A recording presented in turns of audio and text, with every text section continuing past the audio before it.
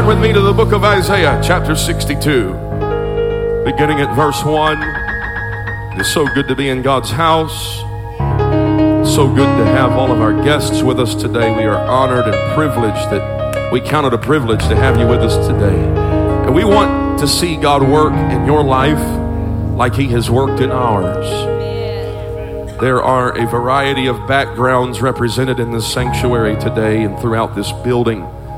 And so it is evident to us not only from the Word of God. We know from the Word of God that God is able. But we've also seen it. We've also experienced it. And a man with an experience is never at the mercy of a man with an argument. I've experienced it. I know He's faithful. I know He is just. I know He is merciful. I know He's on my side. In Jesus' name. Isaiah 62 and verse 1 says, "For Zion's sake will I not hold my peace, and for Jerusalem's sake I will not rest, until the righteousness thereof go forth as brightness, and the salvation thereof as a lamp that burneth." Verse 2 says, "And the Gentiles shall see thy righteousness, and all kings thy glory. And thou shalt be called by a new name, which the mouth of the Lord shall name." You are who God says you are. I feel like preaching today. "Thou shalt also be a crown of glory in the hand of the Lord, and a royal diadem in the hand of thy God. Thou shalt no more be termed forsaken, neither shall thy land any more be termed desolate. But thou shalt be called Hephzibah, and thy land Beulah. For the Lord delighteth in thee, and thy land shall be married." I'm going to preach today with the help of the Holy Ghost from desolation to declaration. From desolation to declaration. Let's put our Bibles down and let's go before the Lord in prayer this morning. Jesus, we love you. We thank you for all that you have done. We thank you for all that you are doing. God, I thank you for your word that is forever settled in heaven. God, I pray that your will would be accomplished in this service. God, I thank you for each and every person that is here. God, they are your children, whether they realize it or not. God, they are your children. Your hand is upon them. God, you desire to work in their lives. God, you desire to do it today. And I pray, God, that we would respond to your word today. In the name of Jesus, we pray, God, let your will be done. Let us grab a hold of your word today. In Jesus' name we pray. Why don't you shout amen this morning? In Jesus' name. You can be seated.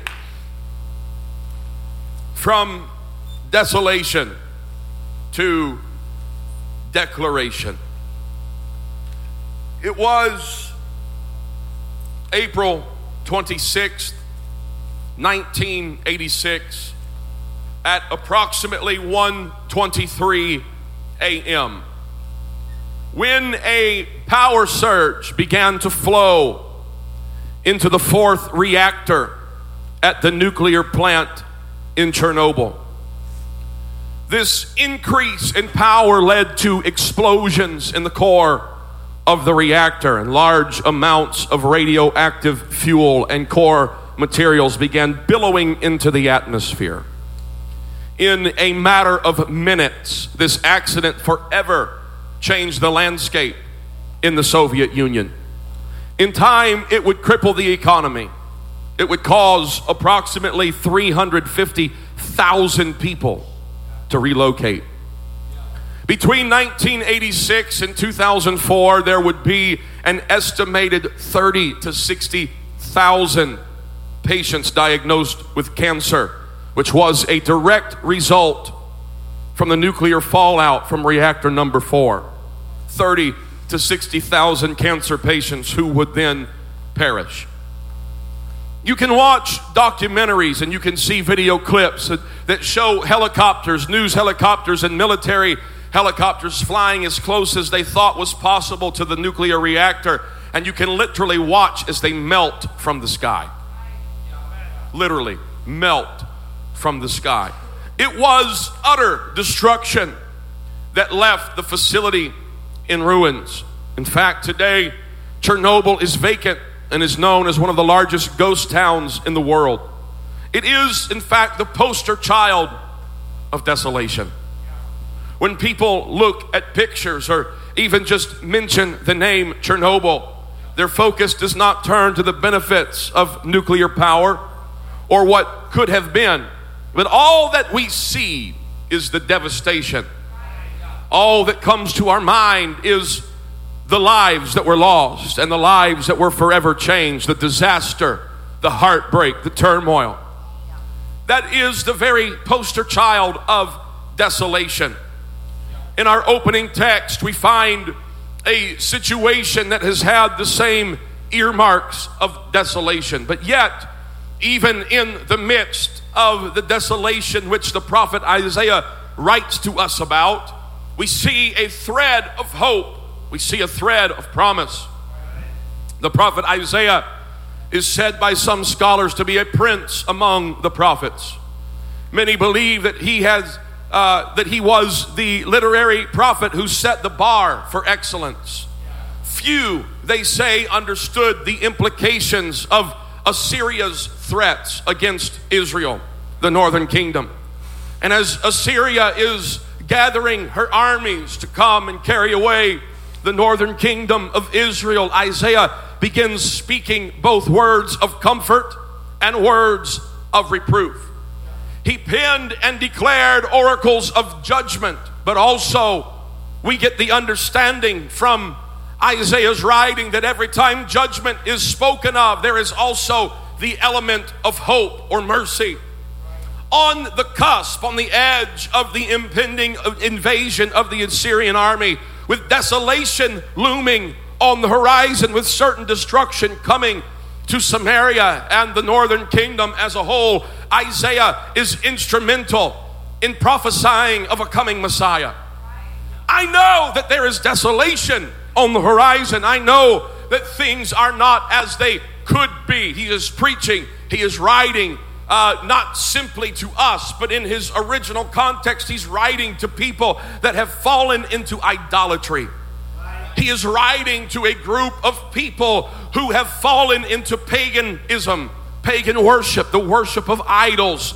He is writing to people that since the times of the King Jehu over the northern kingdom of Israel, things have been consistently moving backward, consistently moving in the opposite direction that God desired. And so he understands that this is God's judgment. But in the middle of God's judgment and in the middle of desolation that is on the horizon, Isaiah takes the time to let you and I know that that's not God's final destination for you. That is not God's final plan for your life. But in the middle of all of that, I need you to understand that there is also coming a Messiah. I come to preach today to a group of people that you might have walked in the doors with baggage today. You might have walked in the doors with the scars of the world.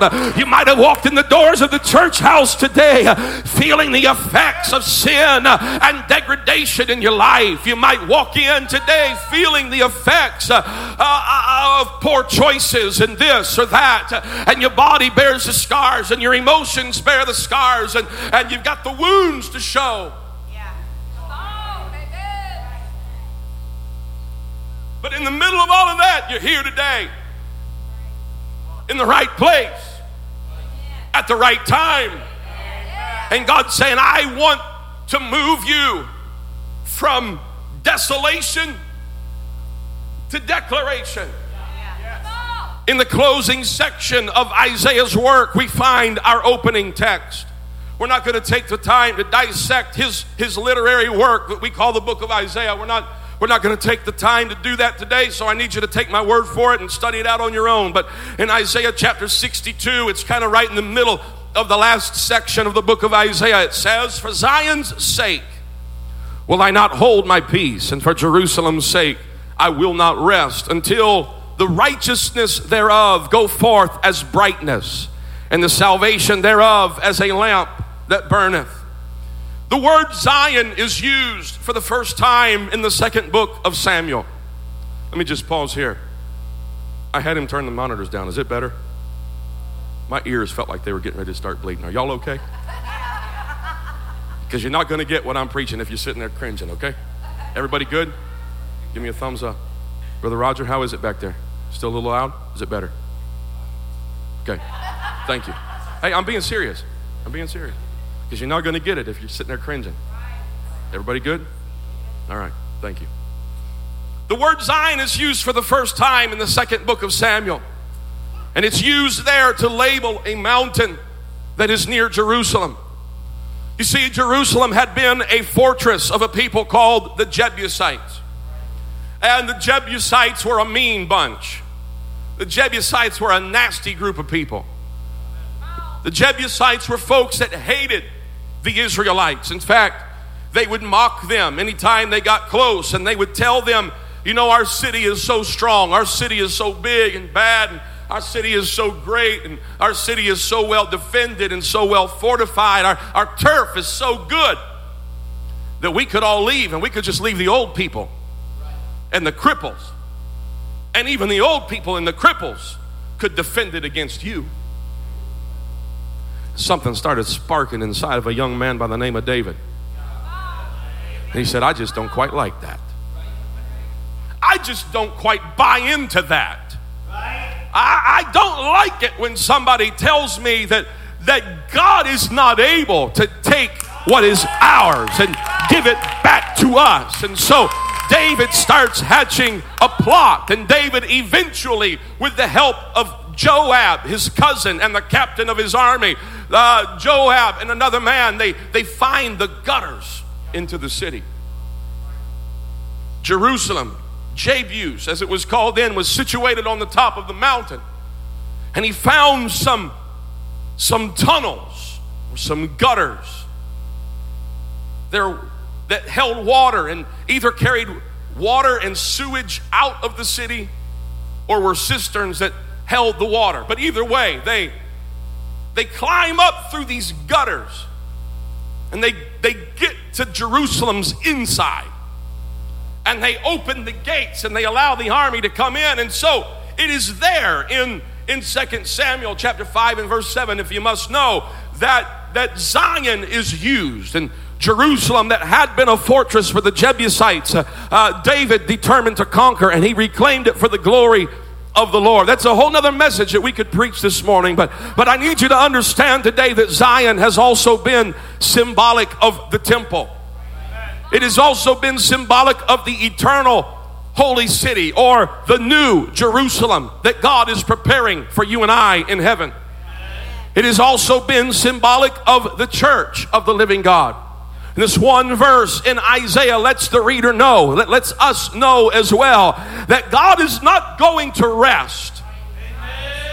He is not going to rest. For Zion's sake will I not hold my peace, and for Jerusalem's sake I will not rest until the righteousness thereof go forth as brightness, and the salvation thereof as a lamp that is burning. God is not going to rest until the church, until Zion becomes a burning lamp of salvation to the entire world. I come to let somebody know today that God's still on your side, that God still wants you to succeed, that God wants to use you for His glory, that there are people that only you can reach, that God wants to use you to evangelize the world. I come to preach to you today. There's some places that you can go that I may not be able to go, and there are people that are going to listen to you that may not listen to me right away. God wants to use you as a lamp barrier. God wants to use you as a light carrier. You are the salt of the earth. You are the light of the world. You are a city that is set on a hill that cannot be hid. And God's not going to rest until Zion becomes a burning lamp of salvation to the whole world. It's with this understanding today that we understand that God is still working, that God is not slack concerning His promise, but God wants everybody in the world to hear the gospel of Jesus Christ. Notice what's going to happen when the light of the church begins to shine as God desires it. In verse 2, and the Gentiles, that's you and I, that's everybody that's not Hebrew, shall see thy righteousness, and all kings thy glory. And thou shalt be called by a new name, which the mouth of the Lord shall name. He said, I need you to understand that although the church has been mocked, and although the church has been scorned, and although the church has been ridiculed since the time of Christ and even before, God is going to give a new name that's going to be recognized by all nations and by all powers, and it is the name of Jesus Christ. And so when we come into the church house and we start singing Hosanna, Hosanna, Hosanna to the King, it's the name that we are glorifying. God, we want to give you praise. Jesus, we love you. Jesus, we magnify your name today. There's something that begins to happen when the name of Jesus is lifted high. If you've got friends and family that come to church for the first time, I know that it might get a little uncomfortable to your flesh. Your carnal nature says, man, I don't want them to see me worship like I would if they weren't here. I don't want them to see me acting crazy. Well, let me just pause here and tell you, they saw you acting crazy in the bar and you didn't care. They saw you acting crazy up in the club and you didn't care. They saw you acting crazy at the family reunion and you didn't care. They saw you acting crazy at the work Christmas party and you didn't care. So don't you start caring when you come to church, because I'm going to tell you right now that if you'll lift up the name of Jesus, the same God that moved in your life is able to move in their life. And when we lift up the name of Jesus, something begins to happen. That's why we can't afford to have quiet church. Let me preach to all of our first generation apostolic Pentecostals. If you're first generation, if you were the first one in your family to receive the gift of the Holy Ghost, baptized in Jesus' name, living this lifestyle that is so blessed, it's so lovely, I'm going to preach to you. The reason that you were saved is because somebody else in the church started lifting up the name of Jesus, and it created an atmosphere for God to move in your life, and you started feeling something that you couldn't have felt otherwise. So far be it from me to say now that I've got it, I'm just going to be quiet like a church mouse. Oh no sir, no ma'am. When the name of Jesus is lifted high, others are going to be able to see the righteousness of God. They're going to see the glory of God. When the name of Jesus is lifted high. Well, I just don't know. I'm getting off my notes, but let's ask Simon the Pharisee. Invites Jesus to his house. I believe it's Mark chapter 7. The Bible tells us plainly that Jesus could not be hid. He could not be hid. He won't be hid. And what started as just a little dinner party, a little bit of Simon the Pharisee, the religious leaders of that day, part of them. All of a sudden the door opens to Simon the Pharisee's house. And a woman comes in who had been a prostitute. That Jesus cast 7 devils out of her. Yes, amen. And she comes in and she's got a box of ointment. She breaks the ointment. She pours it over his feet. And Simon is thinking, okay? Doesn't say it out loud. The Bible says he thought it. If he knew who she was. If he was really a prophet, he'd know this kind of woman. He would know what she's done and who she is, and he wouldn't be letting her touch him. But Jesus, being all-knowing, hearing the thoughts of Simon, he said, Simon, let me ask you.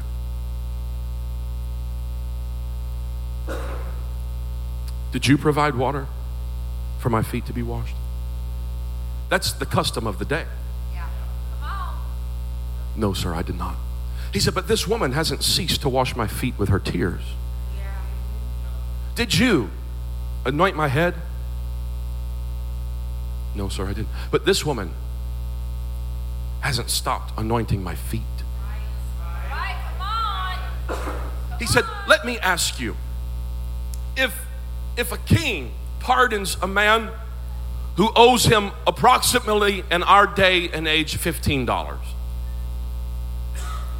and he forgives the debt of $15, and if he forgives another man whose debt is upwards of $100,000, or in fact, I think the actual math turns out to closer to $1 million, and he forgives that debt too, who do you think's going to love him more? He said, well, obviously the one that had the bigger debt. He said, exactly, so leave her alone. I just come to let somebody know, you don't know like I know what the Lord has done for me. And when I come into church, it's not time for me to be quiet. He's been faithful. He's been good. He's been better than good. He brought me from desolation. He said there's going to be a new name that I'm going to give to you. It's a name that's going to be recognized by all nations and all powers. It's the name of Jesus. And ladies and gentlemen, it is given to us when we are baptized into his name. It was prophesied by Isaiah in chapter 62 and verse 2. He said there's a new name that I want to give to you. Verse 3, thou shalt be a crown of glory in the hand of the Lord and a royal diadem in the hand of your God. Do you see what begins to happen? Do you see the change in value? I come to preach that into somebody's spirit today. You got to see your value, not through what the world says, but you need to see your value through the eyes of God.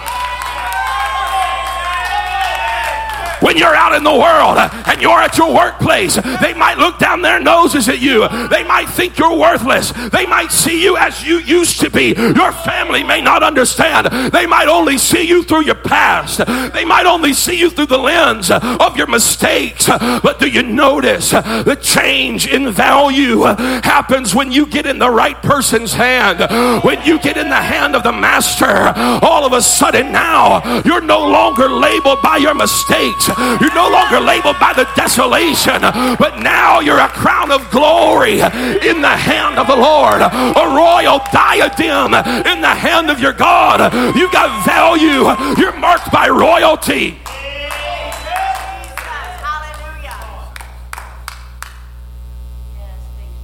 With the changing of names comes a transformation in character.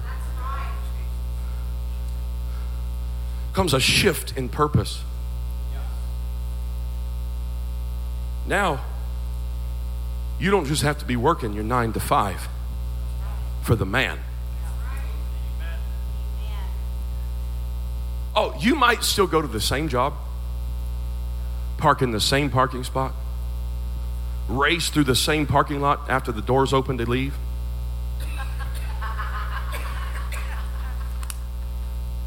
But you can do it differently. Sister Heather, you might be wiping the same snotty-nosed little brats' noses at the...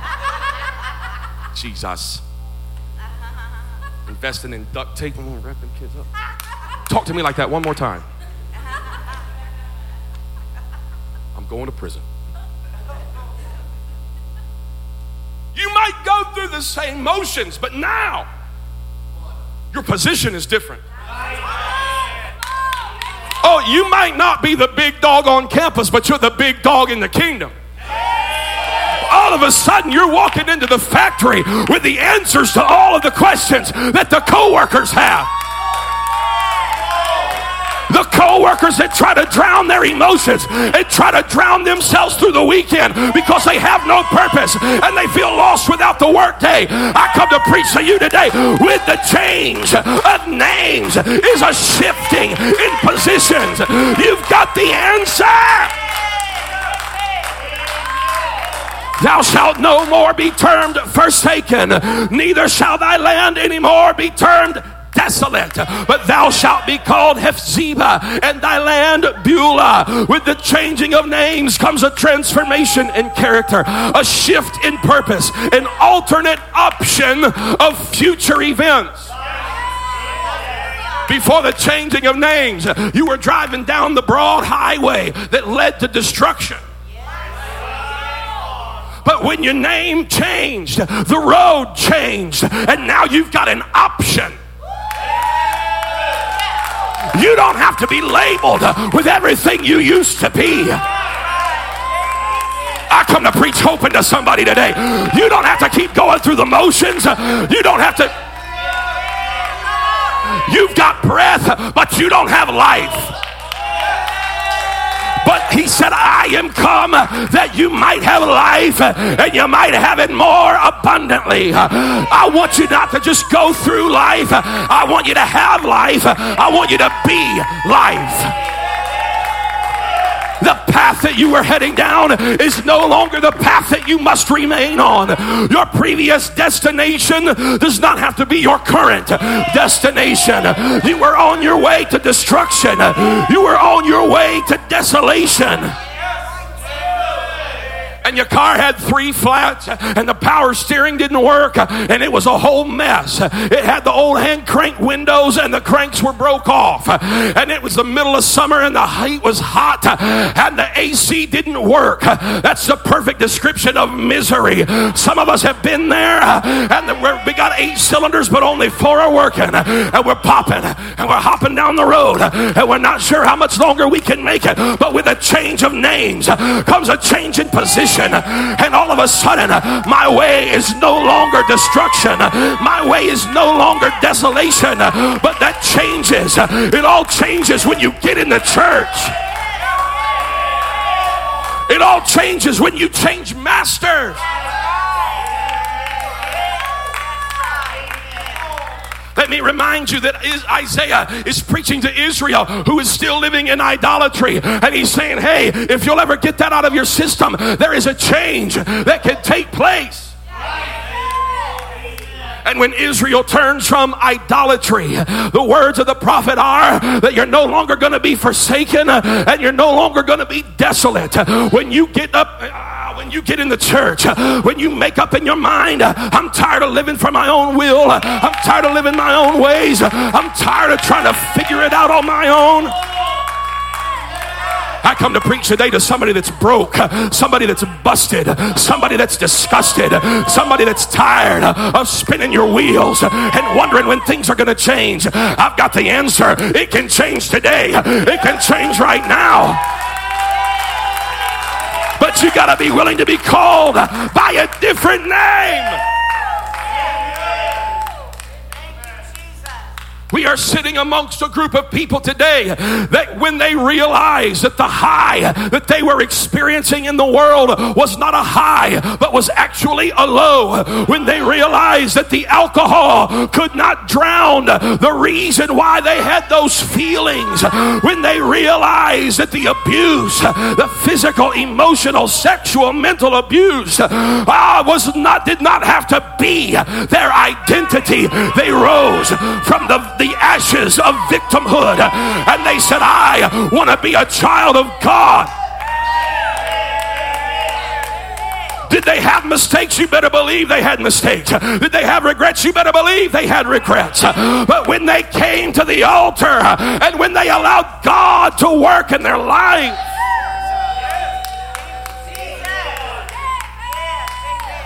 you wouldn't believe the stories if I pointed them out today, which I'm not going to do. Thou shalt no more be termed forsaken.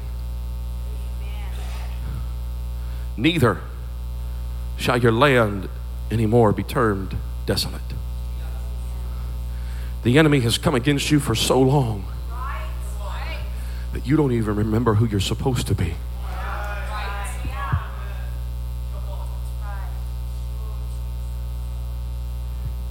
I'm going to preach to the spirit of our age.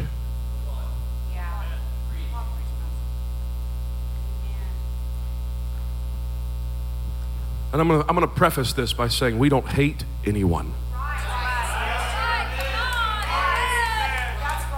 Period. We don't hate anyone based off the color of their skin, their nation of origin. You ready? We don't even hate anyone based upon their sexual preference or orientation.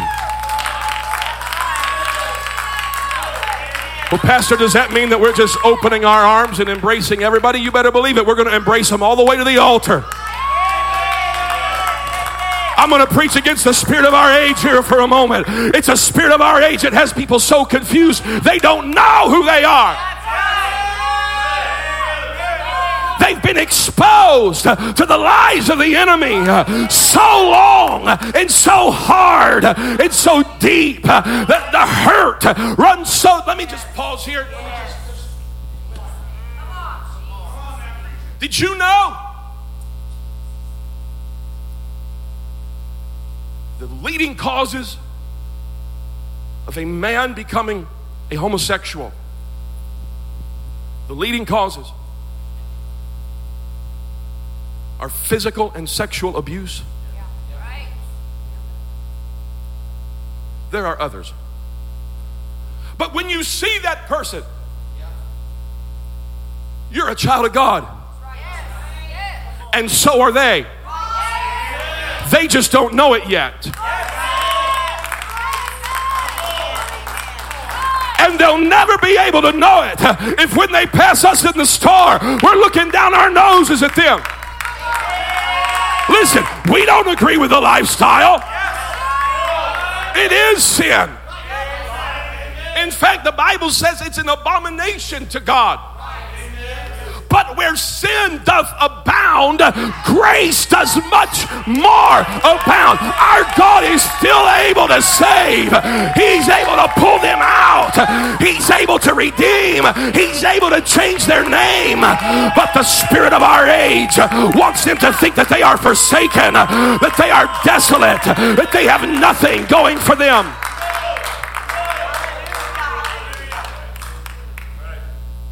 You can do the research on your own, but the last several perpetrators of mass shootings in our country have proclaimed themselves to be transgender and non-binary. What does that tell us? I know what it tells me. It tells me that the world they thought was going to embrace them and love them and make them feel safe and make them feel special is a world filled with abuse. It is a world filled with self-centeredness. I spoke with a man who became a convert later in his life, but he had lived a homosexual lifestyle for more than 40 years, and he gave me permission before he passed to share this. So he said, Pastor, he said, my life was so messed up. He said, I'd wake up in my big house and there would be people dressed like all kinds of things that I can't even say from the pulpit. He said they were people that I didn't even know. I didn't know who they were. I didn't know where they had come from. I didn't know what they had done. I didn't know what they had done to me. He said, and that's the life. And the world is beat it into our kids. The world is beat it into our children, into our babies, that's what you have to be in order to be somebody. But I come to let you know that the road leads to forsakenness. That road leads to desolation. But I'm preaching to a group of people today that need to grab hold of the understanding that God can change it all. They had been called forsaken. It literally means they had been renounced. They had been turned away from entirely. They had been abandoned. Their land itself was called desolate. It was devoid of inhabitants. There were no visitors It was deserted. It was marked by devastation. There was no joy. There was no consolation. There was only sorrow throughout it. It was sorrow as if separation from a loved one. That's the kind of place that they were living in, with the enemy bearing down on them. That's who they were. That was their identity. But the prophet steps to the scene and he said, I need you to understand that the enemy recognizes you as abandoned, as deserted, as joyless, as separated from the person that you love. But God said he's going to change your name. God said that's not your end. That's just your temporary circumstance. Verse 3, he continued, thou shalt also be a crown of glory in the hand of the Lord, and a royal diadem in the hand of your God. We've got to notice there's a change in value based upon whose hand we are in. All of a sudden, we're no longer alone. We're in his hand. No longer are we worthless. Now we're royalty. No longer are we poor. We might be poor in spirit, but ours is the kingdom of God.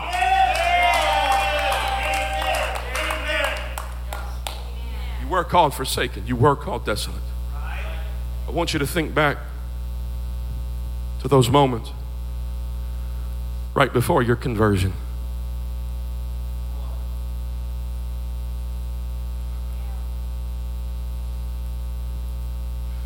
Brother George, Sister Tracy, it looked a lot different then than it does now. Thanks be to God.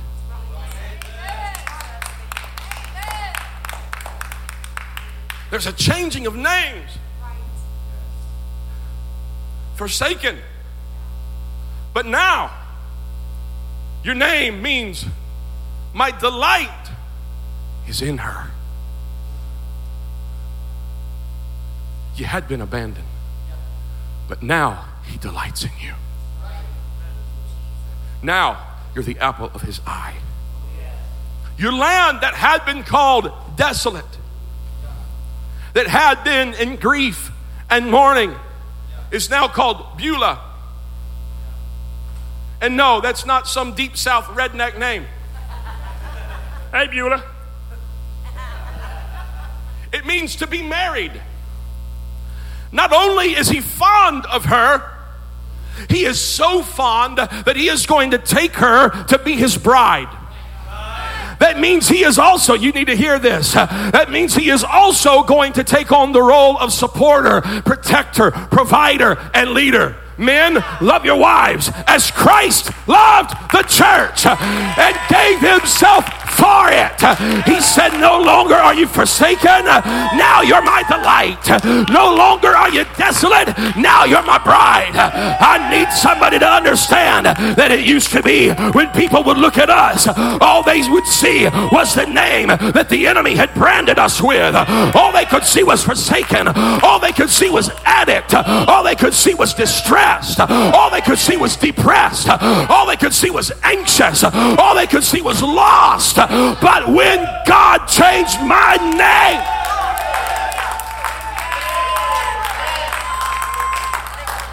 I don't look like I used to look. I don't walk like I used to walk. I don't talk like I used to talk. He made the difference. He made that difference. He took me from desolation to declaration. No longer am I on my own, but he has declared me to be his bride. He has declared me to be his people. He has declared us to be his people. We're no longer desolate, but now he is my banner. He is the banner that flies over me. I rest in his shadow. I walk in his shadow. My name has been changed, but the name of my land has been changed. What was once renounced and abandoned is now delighted in. What was once deserted and joyless is now the bride of Christ. No longer are we spiraling into abandonment, feeling alone, with nowhere to turn, with nowhere to hide. No longer do we have to feel utterly exposed on all sides. No longer, and let me remind you, Isaiah is preaching this. With the enemy's army getting ready to invade. And like a good preacher, he's trying to help them understand your present situation is not your final destination.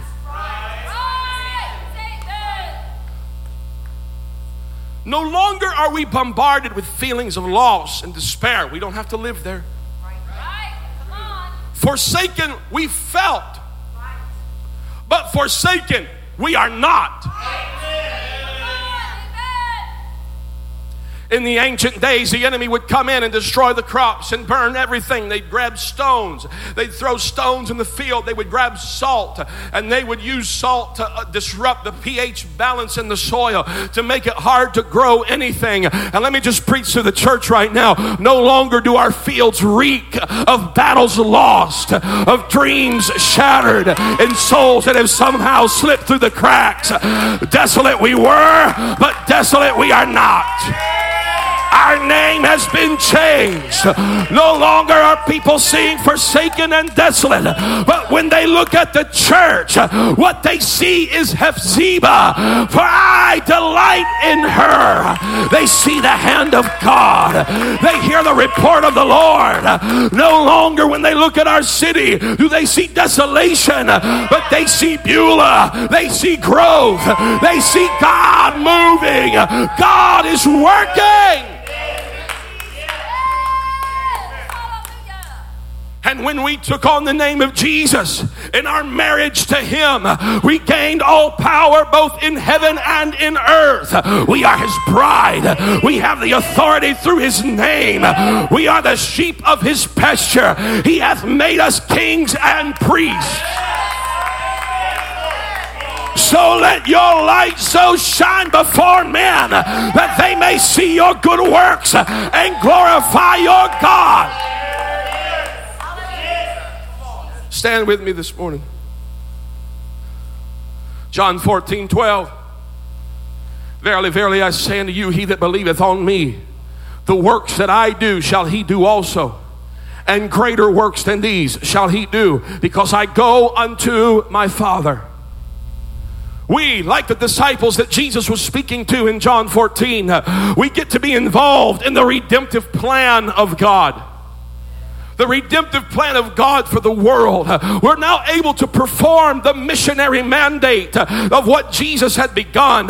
We are able to go ye therefore and teach all nations. We're able to evangelize the masses, and we're able to disciple the converts. No longer is our field desolate, but it is time to let your faith arise. It is time to take notice that this is the time of harvest. We are preparing our equipment.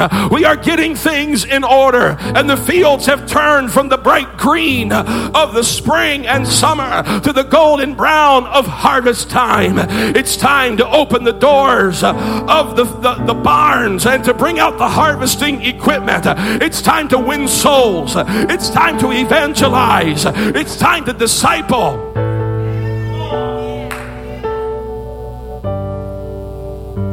Brother Heath, make a note of this for your teaching Bible studies class on the 29th. There's a difference between evangelism and discipleship. Yeah, that's right. An evangelist is one that brings the good news. A disciple is one who learns, one who examines the Word of God and pulls out the lifestyle. This is literally the biblical definition of a disciple. Studying to learn the Word of God, to pull out the lifestyle that the Word of God demands. It's studying the Word of God and then taking that and making it applied to my life. It's time for the people of God to not just evangelize, but to disciple. It is time to be like Jesus and pull them close. spend time, spend resources. It's time to let the Shekinah glory of God fall in our city and in our homes and in our church. It's time to reap the harvest because we understand that our name has been changed. God is delighting in us. I wonder if I have anybody here today that says, you know what, my name has been changed. Maybe I've been filled with the Holy Ghost, baptized in His name. I want more of Him. I want to draw closer to Him. I want a greater revelation of who He is. Until you call my name. Revelation of who He is. But if you're here today and you have never been filled with the gift of the Holy Ghost, today is your day. It happens.